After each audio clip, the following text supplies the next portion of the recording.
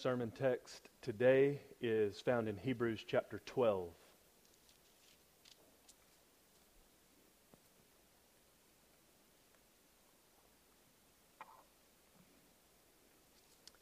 Hebrews chapter 12, verses 1 and 2.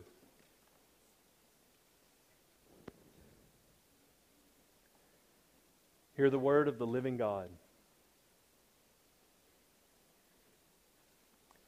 Therefore, since we have so great a cloud of witnesses surrounding us, let us also lay aside every encumbrance and the sin which so easily entangles us. And let us run with endurance the race that is set before us, fixing our eyes on Jesus, the author and perfecter of faith, who for the joy set before him endured the cross, despising the shame, and has sat down at the right hand of the throne of God. Join me as we pray together once again.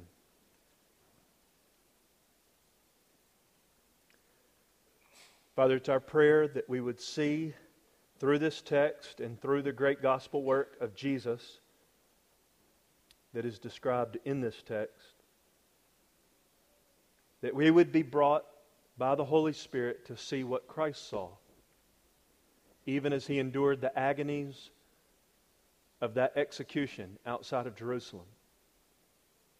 That we would be able to see not only the tremendous sufferings that happened to Him in time, but we would be able to see, as the Lord Himself saw into the portals of eternity future, the joy set before Him.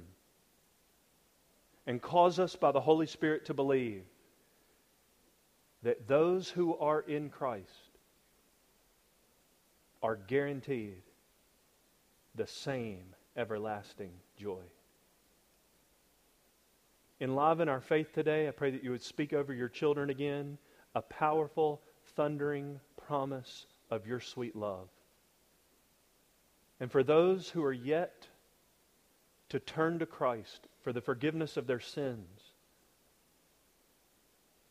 and the fulfillment of all of your promises, oh, how we collectively bind together as your people and now ask that you would cause genuine conversion to happen in this place on this day. For your own glory, we pray that you would meet us in your grace and gospel power. And we ask this in Jesus' name. Amen. This has been our sermon text, verses 1 and 2, now for 5 consecutive Sundays. In our larger series in Hebrews, which began in 2009, we're focusing 6 parts on verses 1 and 2 of chapter 12. We've said each of the previous weeks, 4 Sundays, that this is the epicenter of the book of Hebrews. It's the thesis statement, if you will. It's the point of what Hebrews is about. In chapter 1, the author gives the same themes in verses 1 through 3. And for 11 chapters, he gives his apologetic, his argument for why there's no other Savior than Jesus, our high priest, who gave His own blood and now mediates, represents us before the Father. That's priestly work. But not only is He the only Redeemer, and there's no other salvation for any soul in any place, in any time, except the salvation that was wrought by Jesus on the cross and confirmed by God Almighty in His resurrection from the dead. Not only is He the only Savior, but we find in the book of Hebrews, He is the only centerpiece of the truly Christian life. So we've tried to say it a bunch of different ways for 4 weeks, and here I am again for a 5th week trying to say the same thing slightly differently yet again to drive home the point. The point is, being Christ-centered doesn't save anybody. It simply evidences the fact that you've been saved. Another way that we've said it is, if you look in Hebrews 11, the cloud of witnesses, or if you look down the street to another real Christian who lives in your neighborhood, or if you look across the world, or if you look back in history, anywhere you find a true Christian, you will find a soul riveted to Jesus. So Hebrews 12, 1 and 2 gives the point of the whole book.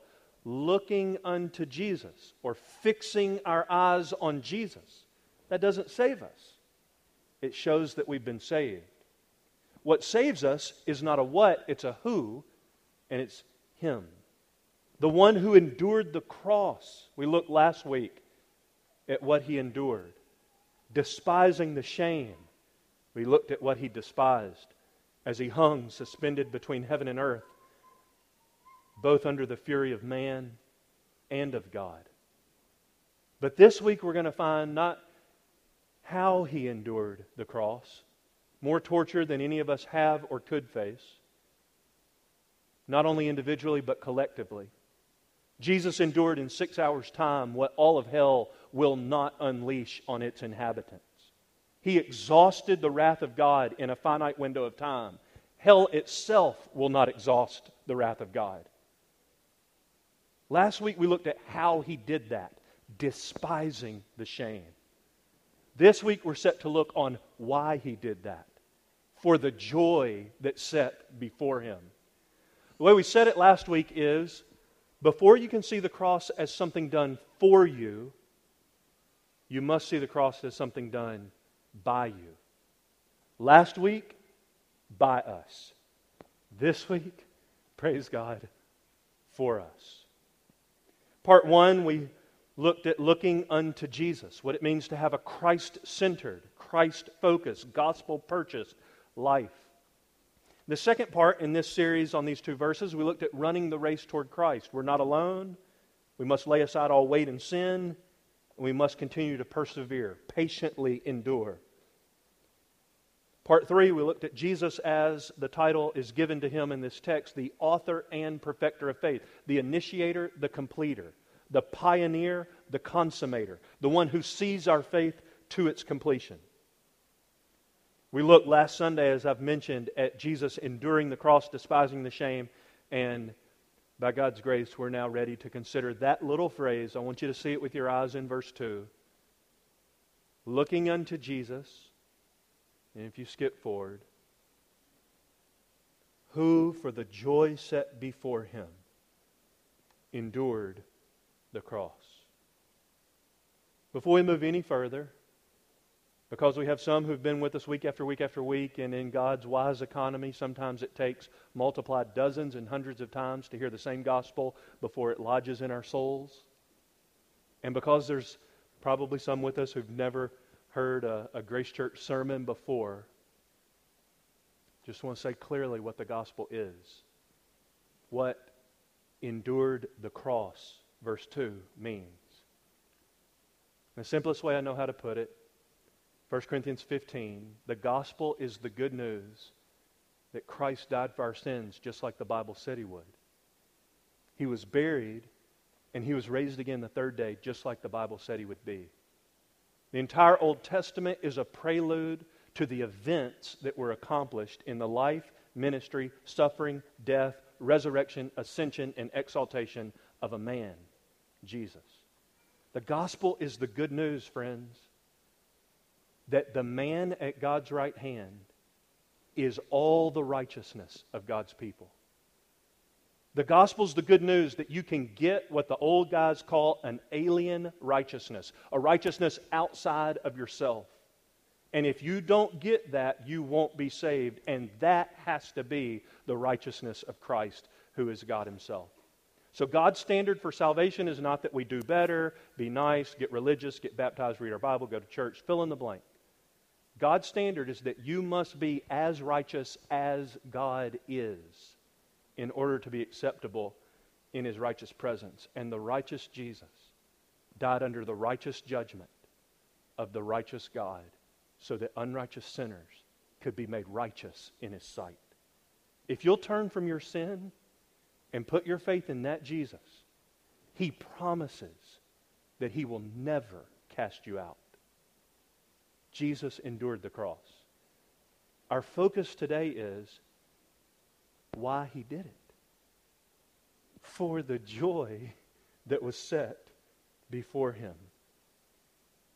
We want to dive into that phrase in 3 different ways, but before we do, Just let it resonate in your soul. Look unto Jesus, the author and perfecter of faith, who for the joy set before him endured the cross, despising the shame, and this is part of the joy, no doubt, and is now set down at the right hand of the throne of God. Some of you have heard of the heading in our day called Christian hedonism, coined by John Piper years ago through his book Desiring God and other sources. And Christian hedonism, which is kind of a provocative handle, teaches that God is most glorified in you when you are most satisfied in God. So if you were to say, it doesn't matter if I get anything out of it, I only want God to be glorified, you're actually warring against what the Bible teaches. The Bible says, without faith it's impossible to please God, for he who comes to God must believe two things: that God exists, that he is, and that he's a rewarder of those who seek him. So Christian hedonism says you actually should pursue all your satisfaction with all your might. And nothing can satisfy you but God. So God's glorified in us as we're satisfied in God, and I think that truth is abundantly biblical. Pursue your satisfaction is really the application message of Christianity. If your life is unsatisfied, the Bible would say it's because you've not been drinking deeply enough from the fountain of endless delight, whose name is God. The Bible is not saying God is a cosmic killjoy, and if you come to God, you got to give away all your pleasure and go live this boring, monotonous, mundane, melancholy existence for time and eternity.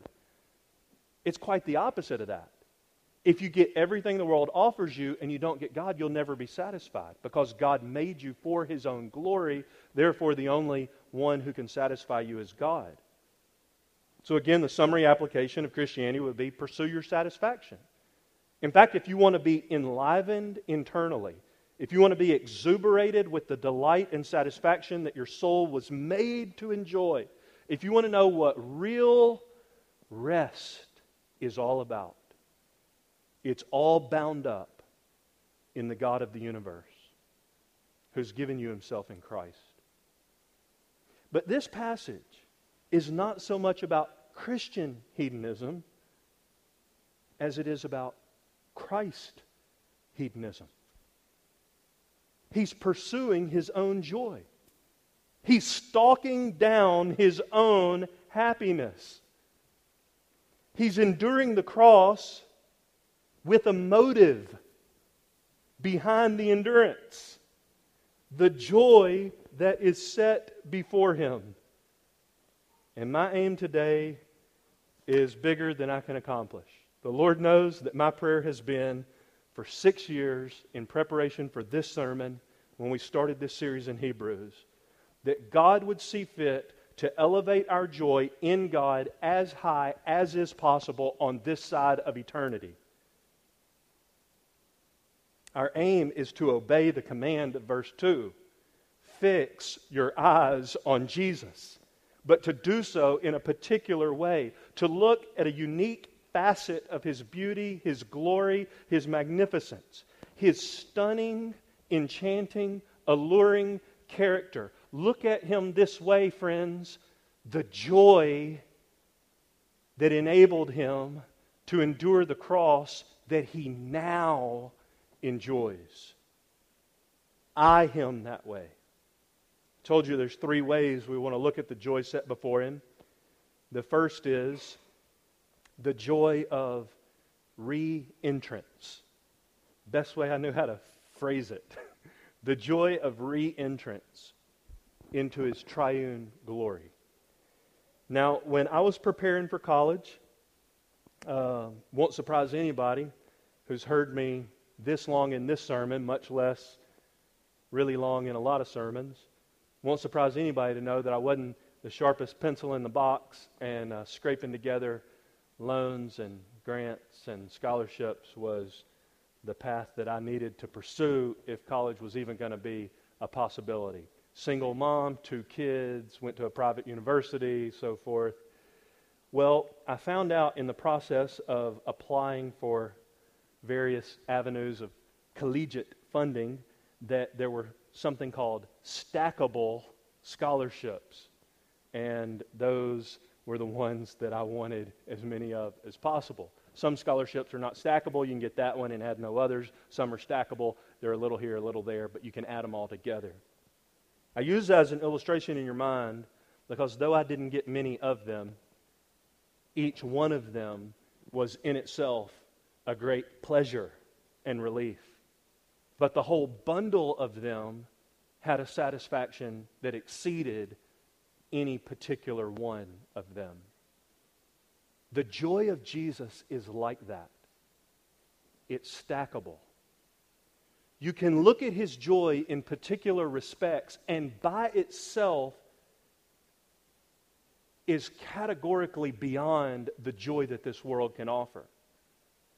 But there's facets or aspects to His joy that build and compound upon one another. And today I simply want to look at three aspects of the joy set before Jesus. The first, I told you, the joy of re-entrance into triune glory.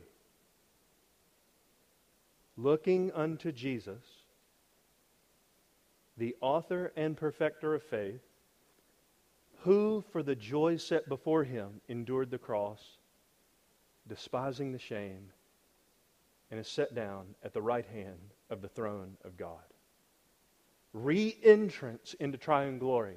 I don't at all mean to suggest that He forfeited the enjoyment of the glory of God during His stay on earth, during the incarnation. The life and ministry of the Lord Jesus was filled with an awareness and enjoyment of the glory of God. Jesus said in John 8 what every one of us, if we were in our right mind spiritually, would want etched into our tombstone. Jesus said in John 8, "The Father has never left me alone, for I always do the things that are pleasing to Him." He enjoyed the glory of God like no man on earth ever has. So I don't mean to suggest that He didn't enjoy the glory of the triune God during His earthly life and ministry, but I do mean to highlight what He said in His own prayer to the Father the night before He was crucified in John 17. Verse 5, "Glorify me together with yourself, with the glory that I had with you before the world was created." Give me back that glory. Bring me back into the enjoyment of your manifest presence, whatever Shekinah glory means in the Old Testament. When men hit their face, when God consumes a place, the heavenly, unsin-tainted glory of God. That's the joy set before Jesus. I believe it is captured at the end of verse 2, right here in our text, the joy of being at the right hand of the throne of God, which, Lord willing, we'll look at next Sunday. Kent Hughes, pastor in Wheaton, formerly at the college church, said, "The joy set before Him, was rooted in His coming super exaltation when He sat down at the right hand of the throne of God. His exaltation, with all that it means for His people's shalom, peace, and for the triumph of God's purposes in the universe. That was the joy set before Him." We can list some specific aspects of His joy. There was the joy of His reunion, as it were, with the Father. What an exalted thought, Hughes goes on to imagine. Heaven's homecoming. Imagine the joy. David's words suggest the idea, which is why we read it a moment ago. Psalm 16:11. On the day of Pentecost, Peter said that Psalm 16:11 is not our words, it's the words of Jesus. "You will fill me with joy in your presence, with eternal pleasures at your right hand." That was the joy set before Him. Hughes goes on. Then there was the joy of being crowned with glory and honor. The joy of having all things subjected to His feet. Hebrews 2, Psalm 8. There was also the joy before Him of bringing many sons to glory. Hebrews chapter 2, verse 10. So look at Him that way. reunited with the triune God in the manifest presence of the Shekinah glory of God. That joy before him was compelling enough, magnetizing enough, that he endured what we tried to describe last week, the agonies and hell of the cross. But that can't be, I repeat, cannot be the only joy that was in front of him. Because if it was only re-entrance into the triune glory of God and the enjoyment of God in His manifest heavenly presence, Jesus would never have had to come to earth and die for your sins and rise again for your justification, as Romans 4 puts it, in order to enjoy that. He already had it in eternity past. As 2 Corinthians says, He was rich with that glory. With that kind of enjoyment of God before the world was created, Jesus enjoyed that joy. So stackable joy. Number 2. Enabling Him to endure the cross was not only the joy of re-entrance in to the enjoyment of the triune glory of God, but also the joy of an everlasting reward of the redeemed. An everlasting reward of the redeemed. Sinners saved. A people purchased. The joy that thrilled the soul of the Savior,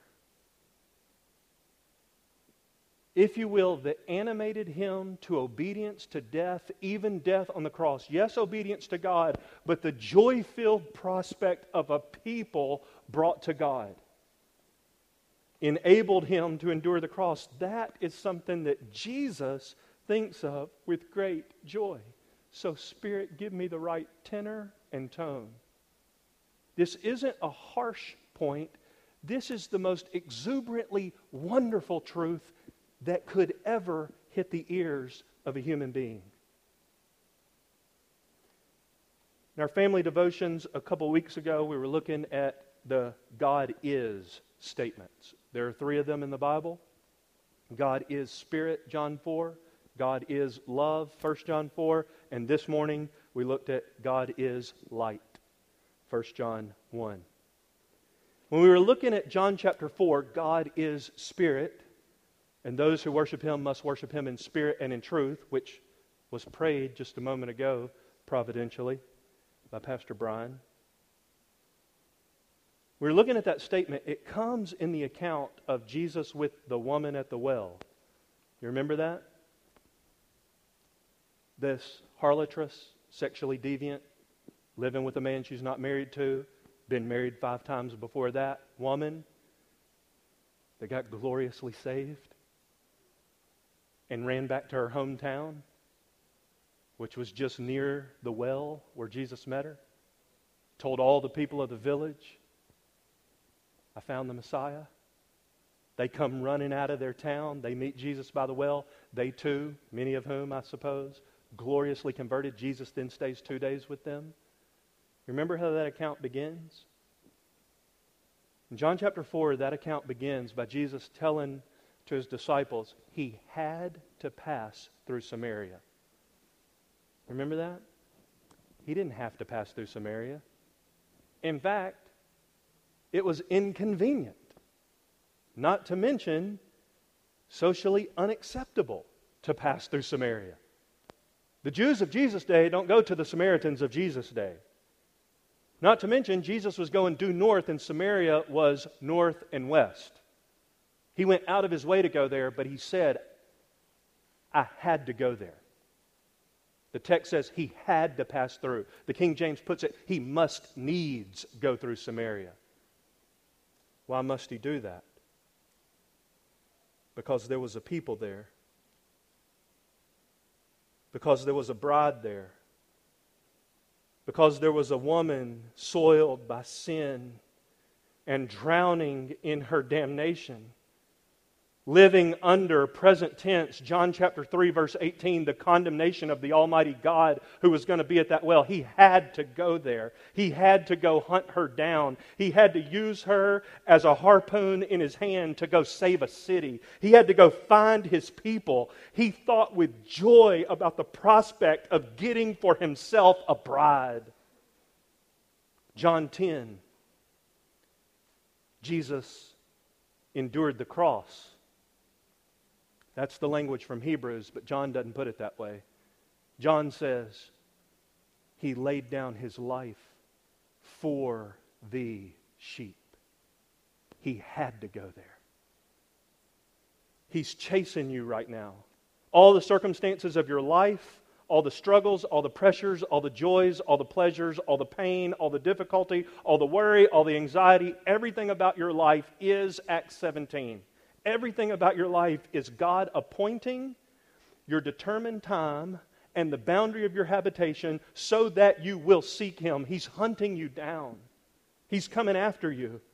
John 10, He's laying His life down for the sheep. That's a joy-filled prospect for Him. John 4, He has to go to the woman at the well. Ephesians 5, He gave Himself up for His bride. Acts 20, He purchased the church of God with His own blood. The joy of a people purchased that the Father had given Him. John 6. Completing the mission of redemption is one of the stackable layers of the everlasting joy of Jesus. I don't know if I'm striking the right tone, but God knows all the limits of my personality and can overcome them.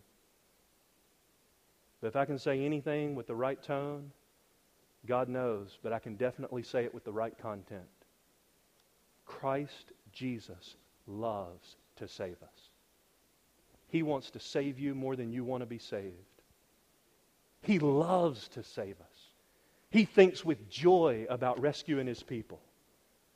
It delights His infinite soul to include you in the company of the redeemed. It is, Hebrews 12:2, part of the joy set before Him. Let me try to illustrate. Let's imagine that I come to your house this Christmas Eve and say, I know that you're probably planning to spend the day with your family, maybe even today, probably certainly tomorrow, but I came to give you a gift. And then I hand to you this wrapped bow-top package with your name on it. And before you even open it, you start digging in your pockets or running over to the wallet, wherever you keep it on the dresser or nightstand, so that you can pay me for it. You effectively eliminate the possibility of understanding what a gift is. Don't try to pay Him.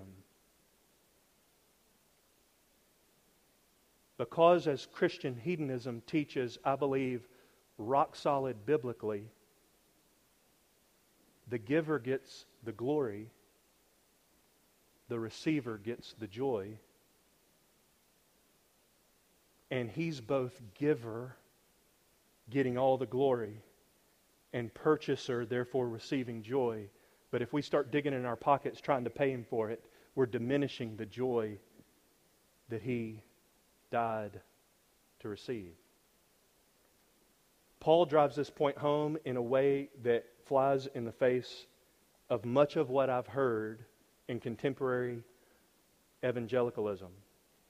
In my limited experiences in church life, I've heard something along the lines, though with different verbiage, it is more virtuous to give up the desire to be blessed when you serve God than it is to serve God with a desire for Him to bless you. I've heard in different verbiage that if you want pleasure, joy, benefit, reward out of serving God, then you are effectively stripping your service of God from its ability to be God-pleasing. What the Apostle Paul said to the leaders of the church at Ephesus in Acts 20 mows that down. He said to them at the end of his encounter, remember the words of the Lord Jesus. Not forget them, remember them. Drive them into your psyche. Etch them into your skull. Tattoo them on your back. Whatever you have to do to remember the words of the Lord Jesus, don't forget His words. It is more blessed to give than receive. That's what Jesus said. The word blessed, mind you, is the Greek word for happy. It's more happy to give than receive. You all know that who have been on both the giving and the receiving end. When you give somebody something that's of value to you, whether it cost you money or not, you know that it's more joyful to give it than it is to receive it. And the greater the gift, the greater the joy. Remember the words of the Lord Jesus. It's more blessed to give than receive. Now, I want you to think about the joy of Jesus. Nobody has ever given more. And nobody, therefore, could ever be more blessed, happy, joyful. God is the great giver. Part of the stackable joy of the Redeemer is His everlasting reward in the redeemed. He has given us everything necessary for life and godliness. He died to purchase us unto God. He gets all the glory, and His joy is therefore infinite because of the gift that He gave. One author said, focus on the joy that enabled Jesus to endure the awesome agony of the cross. Focus on that joy. And dismiss as nothing the shame. He dismissed the shame because of that joy. Goes on. Focus on His joyous exaltation and the fact that you are part of that joy. He loves to save you. He gets joy out of saving you. Part of the joy set before Him was, yes, re-entrance into triune glory, but also bringing you with Him. But not only those first two stackable aspects, I believe we would have a deficient understanding of His joy if we didn't also consider a third aspect. That is the joy of an everlasting reward of the redeemed who enjoy His joy with Him. He's going back to enjoy God, and He's redeeming a people. That's point one, point two. But I believe the apex of His joy. In fact, He wouldn't have had to come from heaven to earth to have number one. He would have had to come to have number two, but the whole reason He came to have number two was to have number three, so that He would have a redeemed people who join Him in His joy in God. That's why He came to save us. To put it as simply as I know how, this was worth it to Jesus. He endured the cross for this joy set before Him. It was even worth the agony of Golgotha, the sobering word that we looked at last Sunday. None but Jesus was strong enough to tear down the fortress of sin that we were living in, and He knew it. But not only tear down that fortress of sin that would have left us condemned in the devil's hell, He's also the only one strong enough to give us the positive aspects of salvation. What we're saved from is amazingly good news. What we're saved for is even better. He saved us, 1 Peter 3:18, to bring us to God. The just, Jesus, died for the unjust, us, to bring us to God. That was the joy before Him. He wanted you to have God. He didn't save you so you get a bigger house or car, more money, or less pain. The Holy Spirit's not interested in healing people physically so they can more comfortably and conveniently go on living for themselves until they get physically ill or sick and eventually die. He came to save us so that we could have God. If you have all health, wealth, prosperity, notoriety, fame, and you don't have God, you don't have anything. But if you have no health, wealth, prosperity, fame, notoriety, and only God, you have everything. Jesus came to bring us to God. That's joy-filled redemption for Him. The joy before Jesus, Hebrews 12:2, which enabled Him to endure the cross, was in part that He was doing what nobody else could do, bringing us safely to God to enjoy Him forever. The way Hebrews 2 puts it, it was fitting for Him, Jesus, in bringing many sons to glory, to perfect the author of their salvation through suffering. Why did He suffer? To bring many sons to glory. Hebrews 2:10. This is similar to Jesus' explanation in Matthew 25, and I say this with totally clear conscience. Matthew 25 changed my life. I was converted, became a Christian as a freshman in college when I was 19, after having plenty of religiosity, rededicated my life 4 or 5 times, been baptized when I was 9. I was lost until I was 19. After I was converted, I began to read the Bible. I was converted, in fact, by reading the Bible. I was reading the New Testament, and it became abundantly clear time and again that the Jesus in these pages was quite different than the Jesus that I knew and followed. After conversion, I continued to read the Scriptures, and I went back and started with the Gospels, Matthew, Mark, Luke, and John. As I'm reading through Matthew, I get entrenched in Matthew 25, among other places. In Matthew 25, you find the parable of the talents, as Jesus tells it. It's the master going on a long trip. He gives 3 different servants 3 different measures of talents. He gives 5, 2, and 1. This guy gets 5 talents. This guy gets 2. This guy gets 1. The master goes on the trip. It's an illustration of Jesus in His heavenly intercession coming back for His bride. And when the master returns, you know the story. The guy who had 5 talents went and invested them. They multiplied 1-to-1 ratio. Each one made 1. So there were 10 talents when the master returned. The guy with 2 talents, same ratio, 1-to-1. He had 2 to begin with. Each one made 1. Master returns, he had 4 talents, 10 and 4. The third guy goes and buries his talent in the ground. When the master returns, he says to the master, "See, I knew that you're a hard man. You reap where you don't sow. You gather where you scattered no seed. So I hid your talent in the ground. You have what is yours." And he gave him back the 1 talent that he had been entrusted with. In Jesus' parable, the first 2 guys get the exact same response. The third guy gets a different response. Even though this guy gets 10, this guy gets 4 at the end of the day, they get the same response. And the response is, and you know it, "Well done, good and faithful servant." Next guy, "Well done, good and faithful servant." This guy, "You wicked, lazy slave. You thought that I gather where I scattered no seed and reap where I do not sow? Then you should have put my money in the bank, and when I returned, I would have gotten it with interest." The King James, as far as I'm aware, is the only English translation that puts a question mark at the end of that sentence. And I think they got it right. By the way, there was no punctuation in the original, so the translators do their best. Context is king. You try to figure out, is it interrogative? Is it propositional? I think that one's a question. You thought that's what I was like?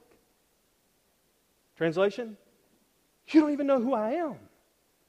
Because you have a deficient view of God, you have a deficient view of salvation.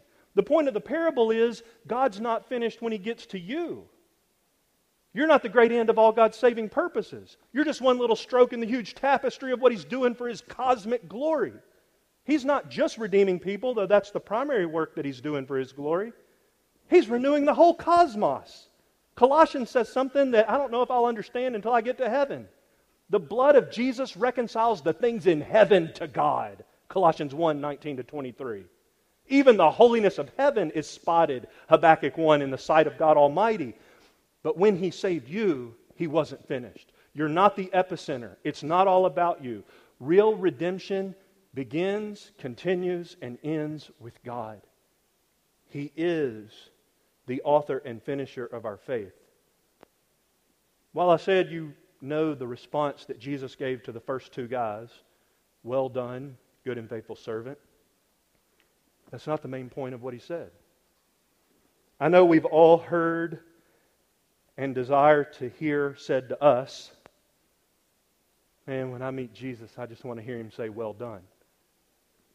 Can I propose to you that's not what you want to hear Him say? You want to hear Him finish the sentence.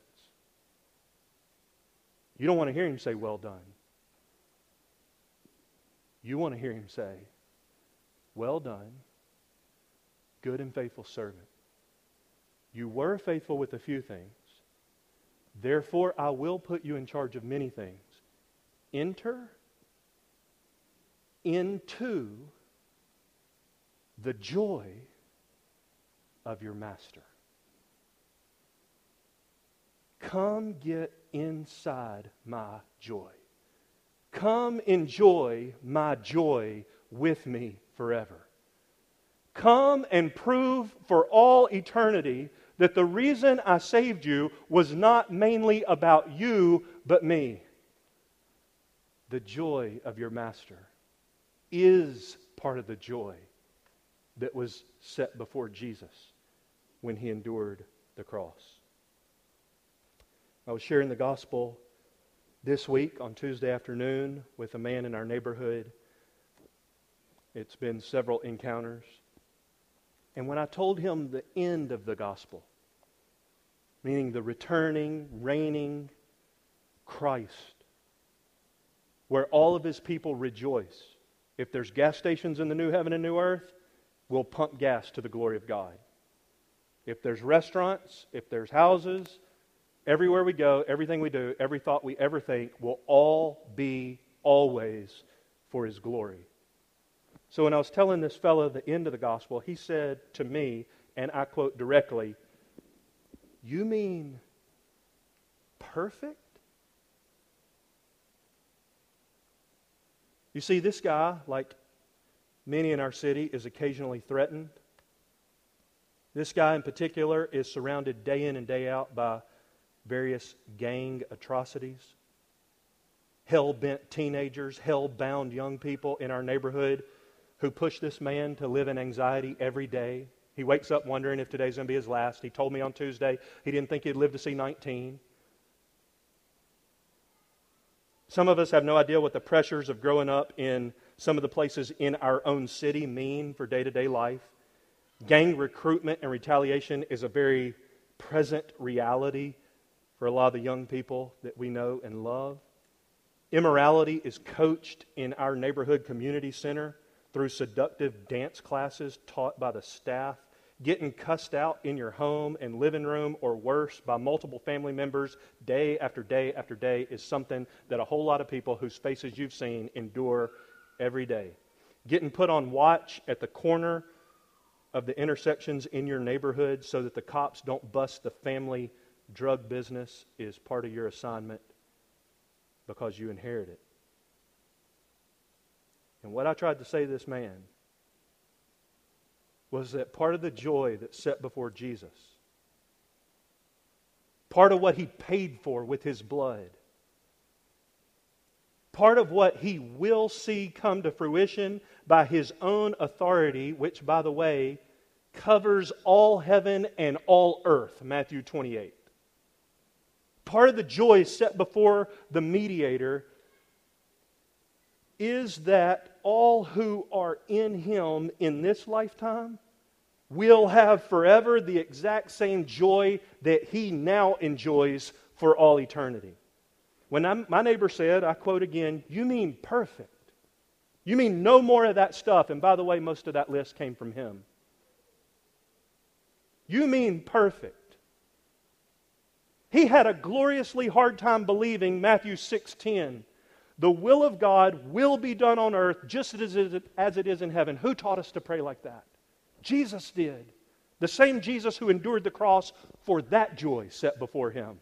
So that one day, God's house is coming down. Revelation 20 and 21. And He's going to leaven the whole earth and make it a Garden of Eden. And there won't be 1 square inch of the cosmos where anybody is even tempted to sin, much less indulge in it.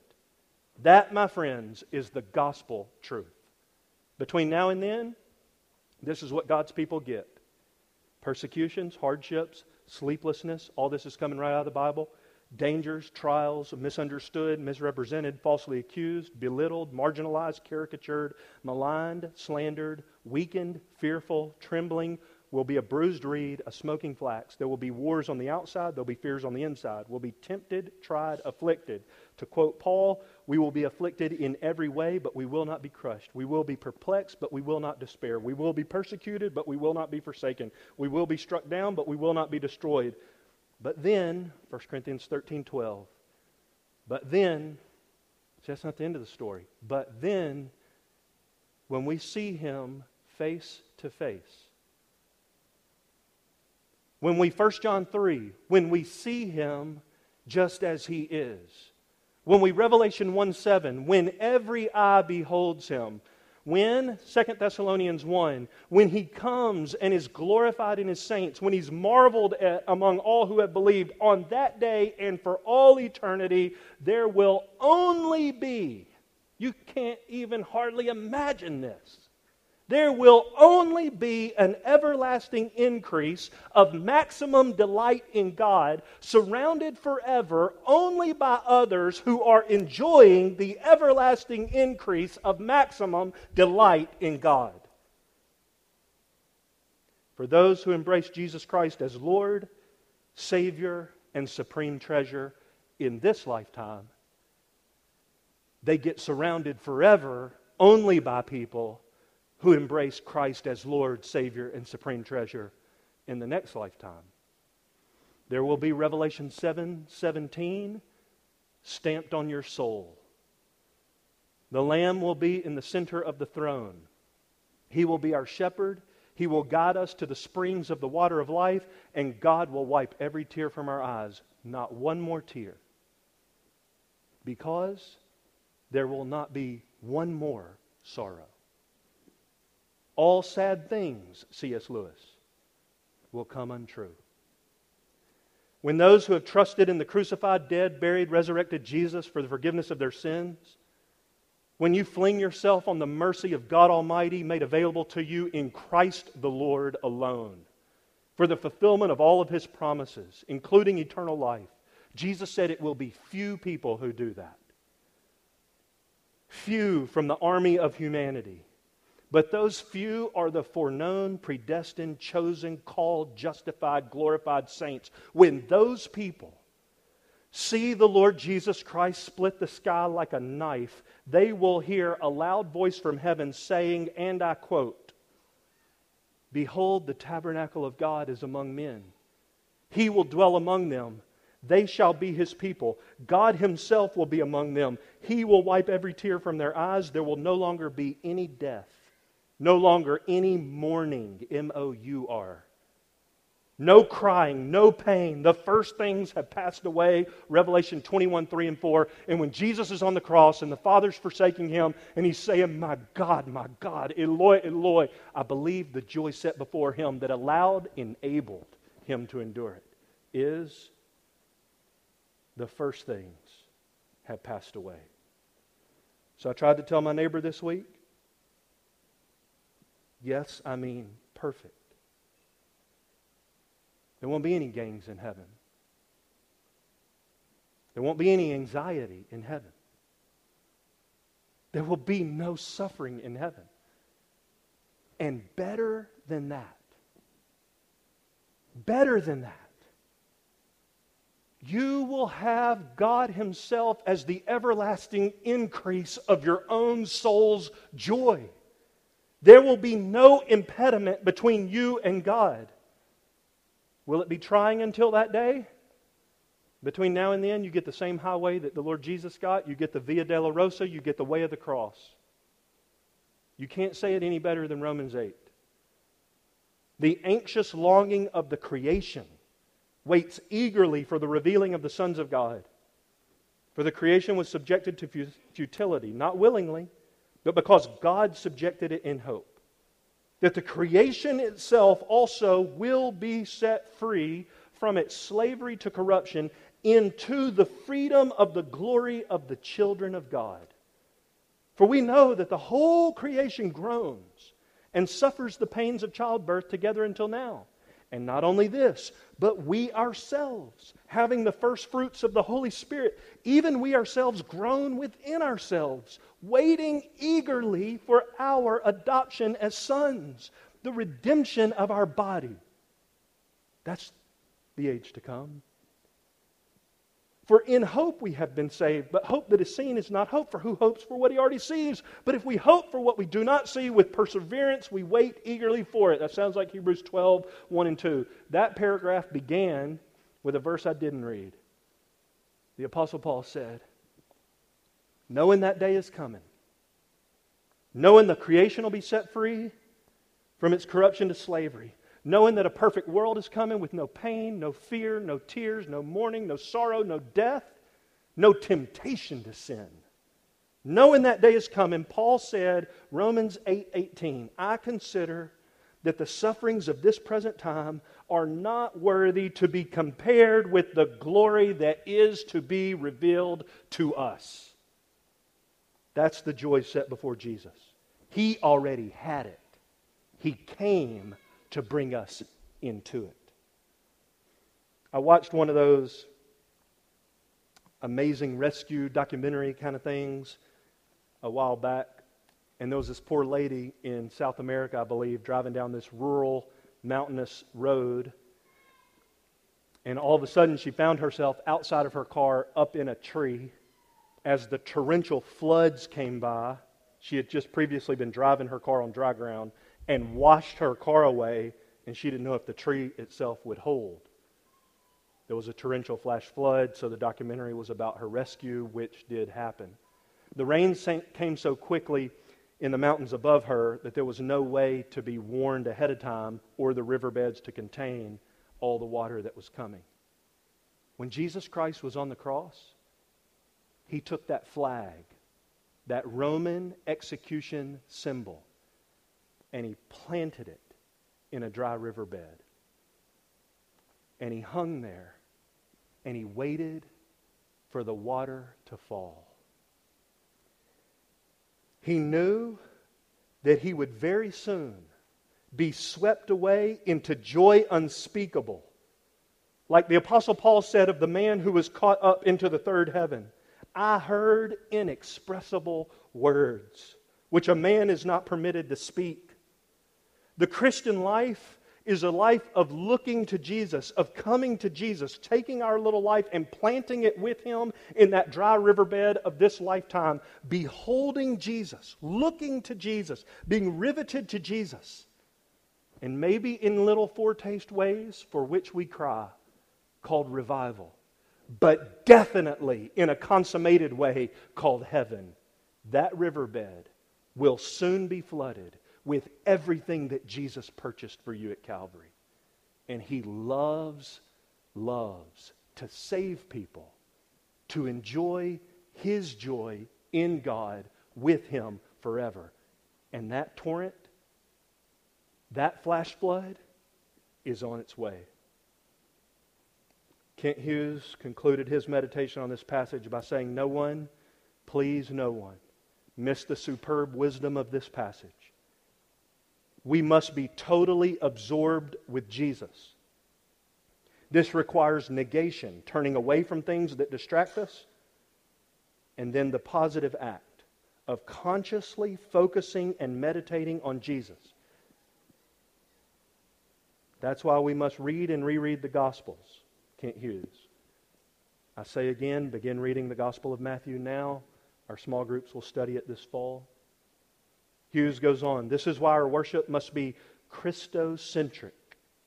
This is why Jesus must be the measure of all things.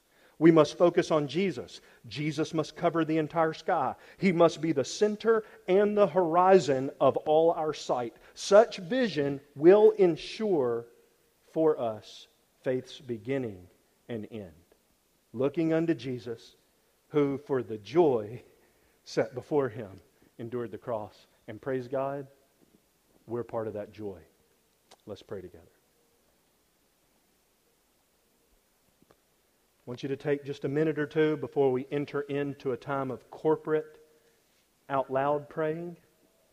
And for the next couple moments, just you and Jesus, you and God. You respond as the Holy Spirit leads in the privacy of your heart.